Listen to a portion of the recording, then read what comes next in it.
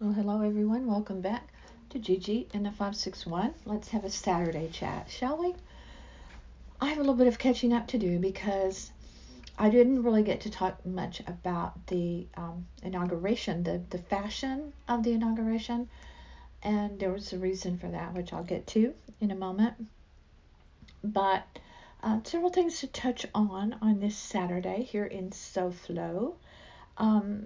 Football for Gary, so he's not gonna. He will not be joining me today. He's not going to pop in. First, though, I want to say condolences to the families and friends of Larry King, who passed away at 86 from complications of COVID and many other health issues, apparently. Larry's interviews are iconic. He literally interviewed every important person in the world, it seems. My appreciation to Larry King goes back many years ago. He wrote, I believe, over 20 books. I don't know the exact count, but I think it's probably over 20. And many years ago, I read one of his books because I felt like he was such a good, not just interviewer, but just a communicator.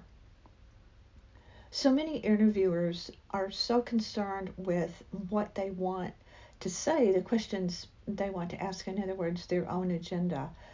They fail to really listen to the speaker. And in my podcast with my guest, I do try to do that. And so sometimes I don't get to points that I perhaps thought important, but they ended up not being because the guest goes down a different pathway. And that's what he did so well. And so I bought one of his books, and it's a very small, thin book, really, but filled with amazing points about his style and how he made it work when interviewing people. And really, what he did, he was a good listener. And I think that's really true just in conversation with people. If you're sometimes it's harder because there are people that are they're more willing, I guess, to go there with you in a conversation, and then there are times when you feel compelled to really hold the conversation up yourself because it's awkward, because the other person, Gary and I have a very long time friend. I don't ever call names in these kind of cases, but this person is truly the kind of person that does not engage in conversation at all.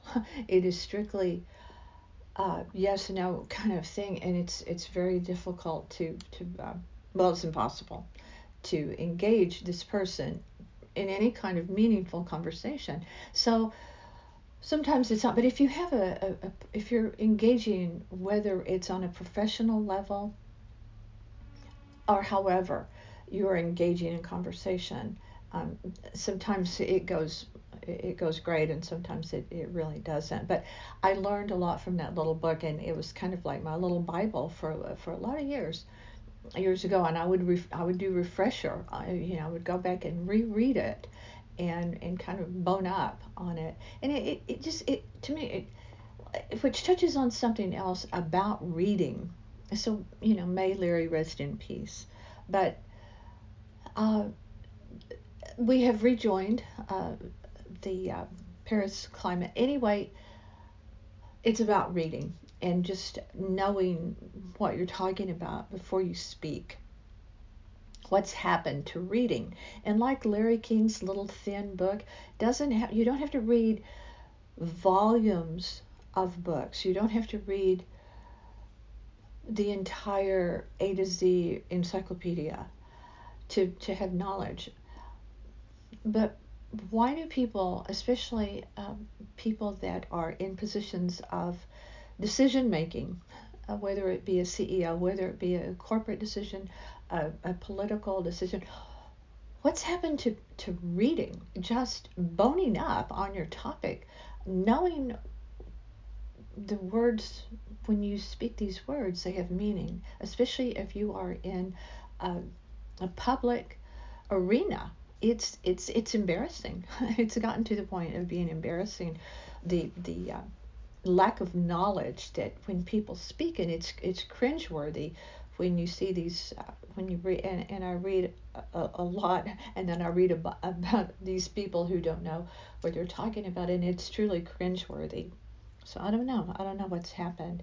I do know what's happened. We have lost our sense of humor over the past 4 years. It's been really hard to find levity and to find humor because it's just been tough. So when the Bernie photo just went of the mittens and the Vermont jacket, the mittens that were knitted by a woman, a school teacher, I think, in Vermont from recycled materials. Anyway, those mittens are just, they're everything. If you've ever been to Vermont, it's a very beautiful state with very friendly and very opinionated people, but very, very, very friendly and welcoming is what Gary and I have found. But the photo of Bernie, sort of like if you remember years ago when the garden gnome was stolen and it traveled the world, and then a year later it was returned to the people with all through the year photos were sent to this people who owned the garden gnome of where the garden gnome was visiting, and it was really a wonderful thing. So that's kind of what happened with the mittens. Everyone took that photo and it was everywhere. Even Jennifer Aniston put Bernie on the couch with the Friends in the opening segment of Friends. But then I read people that didn't like it. They didn't find it humorous. They were Bernie fans and they wanted Bernie to win. So I get there's anger. But it was funny and it was fun. And it ended up being good. It actually did some philanthropic good, as it were, because Bernie himself bought into it and took it, had it put on a sweatshirt, sold it through his organization for $45 in all sizes, sold out, and all of the proceeds from that went to fund Meals on Wheels in Vermont. So kudos to Bernie, but it felt good. It felt good to have some levity from the inauguration day. Inauguration day also brought us fashion. Now, why I'm late to the party about talking about fashion is because Gary and I met up with friends of like mind that evening, early evening, to celebrate. And so I recorded, I hope I have it, I hit record for all of the inauguration evening festivities. So I have that to watch today, but I have seen photos of the clothes, and I love that homage was paid to American designers by many of the people in the Biden family that day. Jill Biden's uh, dress and coat she wore that night was really wonderful, and all the flowers that were embroidered into her dress represented the federal flowers of all the United States territories and states, and I really loved that. I also liked how Ashley Biden really kind of stood out. I love the glittery dresses that some of the Biden family wore, but I don't know if you saw it, but Ashley wore a tuxedo with cigarette hats that were cropped and with heels, and it was just a super cool look that I liked very much. One of the Biden grandchildren, Maisie, wore high top sneakers, Nike high tops with her dress, and that was certainly a look, and it was also a look for Laura Bush, who got kudos for wearing flats with her dress that day for comfort. If you've ever been in a position to wear heels for extended period of time where you really can't take them off, I understand that because I've done it in 1 year. Um, it's kind of a long story. It had to. I was in it was a professional thing that I was doing, and a friend of mine, we were shopping, and she said, "Don't buy these shoes. They were like Ralph Lauren shoes. They won't be comfortable for you to wear." And I went back and bought them and wore them that day, and my feet were killing me. And she looked down at one point and she said, "Your feet hurt, don't you?" That's all she said. It's like she was right, and she knew she was right, and she was a good friend, and she didn't rub it in. But they did kill me. But here's what I felt about Laura. If I had been her stylist advising her on her outfit, I would have made her dress maxi, because I think if her dress had been maxi, the division between the skirt and the shoes, the hem and the black hose, or I would have had put her in boots, flat boots, too, for warmth, number one, and uh, would have given it a little bit more modern and cool look for Laura Bush. She went for comfort, and I totally understand that. But I would have tweaked it just a little bit, just a little bit. Um, J Lo wore white. Jill Biden wore kind of an off-white. To me, it looked to be off-white for the evening festivities. Many times when women wear that, and I don't know if people realize it, but it's kind of homage to the suffragettes. And was that in mind for J Lo? Was it in mind for Joe Biden? I don't know. I don't have any way to know. But um, I always think that. I mean, that's what it always makes me think of. Um, that was kind of a nod to suffragettes.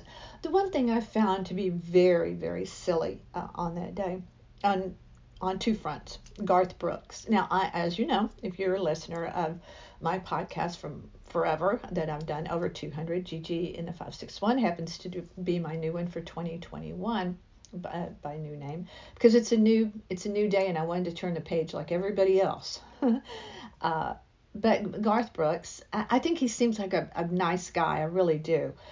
And I think, has been a singer at, oh, many of these inaugurations, if I'm not mistaken. But he sang, he was asked, he was invited, and he accepted. Our country has gotten to the point where, what, we're not united in any way? Uh, but so he has been receiving a lot of really negative feedback from the country music world. I don't know. It's America. We're never going to pull back at this rate. If we're never going to get back to center, if we can't, in little ways, come together, as hard as that may be. Um, he took his hat off, and people lost their minds, because the big question of the day was not the beautiful, amazing grace that he sang, and how just he seemed to have. He said he was there for unity. He was there, not there to make a political statement. So whatever your political bent is, he wasn't there for that. So give him credit for that, and go on with your own little vitriol. But what was did Garth have hair plugs? And that has just, so what if he did? I mean, women do hair color.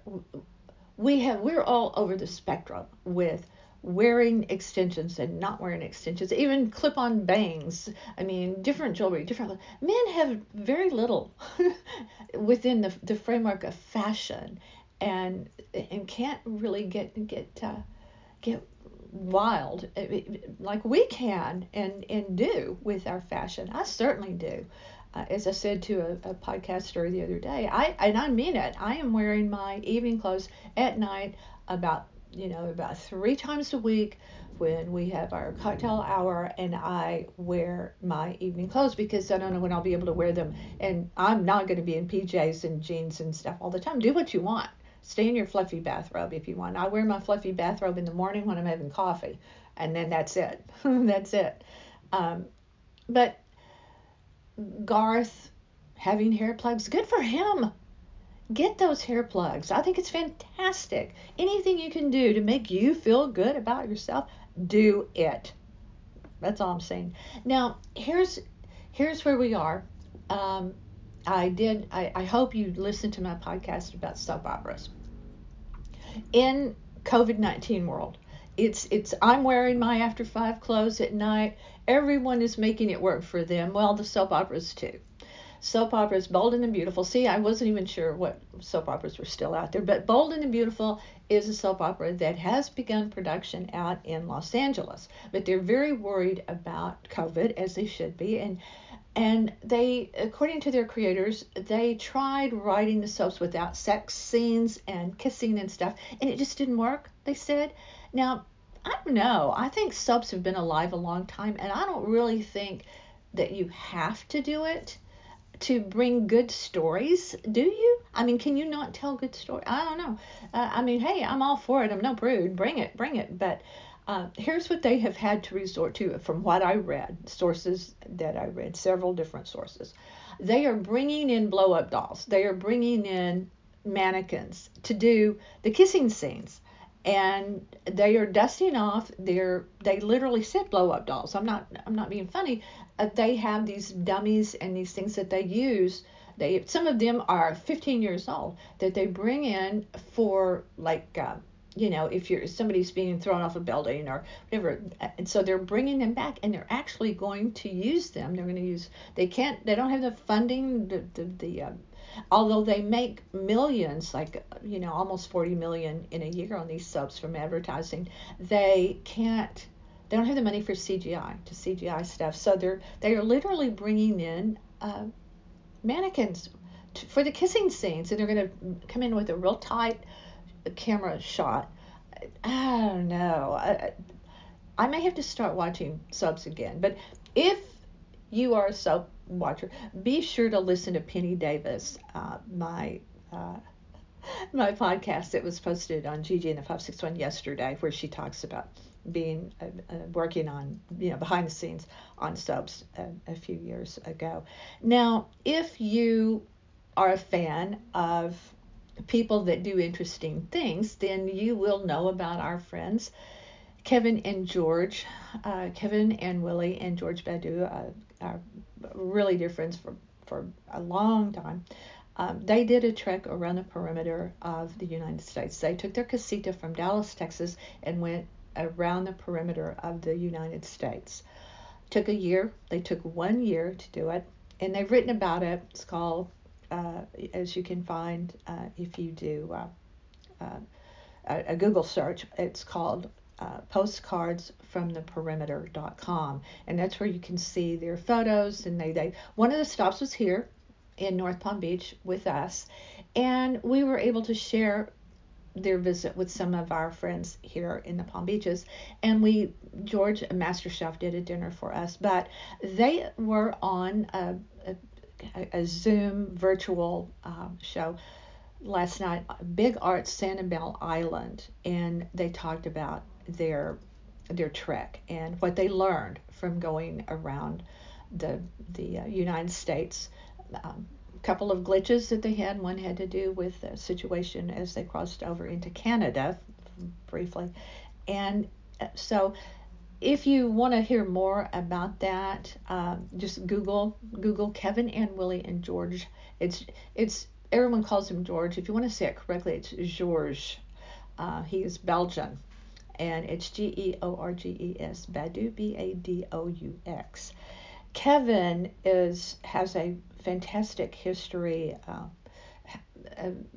having to do with heading a team that won a Pulitzer Prize, that actually won a Pulitzer Prize, was nominated several times for Pulitzers, and was on the Pulitzer Committee herself. They're both a very fascinating couple. So if you're just hanging out listening to my podcast first, but then you want to know about what it's like to take this small little casita, this little trailer, and pull it around the country for 1 whole year. Look them up. And Big Arts Sanibel Island hosted them last night, and that was really quite fun for us to listen in. Even though we knew we had already read all of their stuff, but we wanted to hear what they had to say. Just for the heck of it. Now, here's what I want you to do. I want you to come back on Monday to Gigi and the 561, because we have a guest again. Chloe Lodo will be our guest on Monday. She's delightful. I do want to tell you, though, before you listen to it, it was my first international podcast. She is in Gibraltar, so that's a long way. It's a long way from here. But she was so gracious, and she's just delightful. Uh, but we did have a couple of glitches, very small ones. There were a couple of times when we kind of lost each other, and so but it was brief, it was momentary. We didn't really disconnect or anything. So there was a spot there where she's going Pam Pam in her wonderful British accent, and but so stay with it, because it doesn't disconnect. We come back, and I apologize for that, but if you watch any of the shows, any of the new shows, or any of the shows really that are being done virtually by distance, these glitches do happen even with the mega equipment that these major networks have. So glitches do happen. So stay with it, and please enjoy Chloe because she is delightful. And while you're at it, go to northpalmbeachlife.com and see what's going on there. You'll always find our podcast there, as well as on iTunes and Pandora and many other platforms. Will you find Gigi in the 561? Don't forget, we're also on YouTube, northpalmbeachlife.com. That's the name of our channel there. We appreciate you. We really do. Let us hear from you. Continue to let us hear from you, because we do like hearing from you very, very much. And don't forget to stay tuned.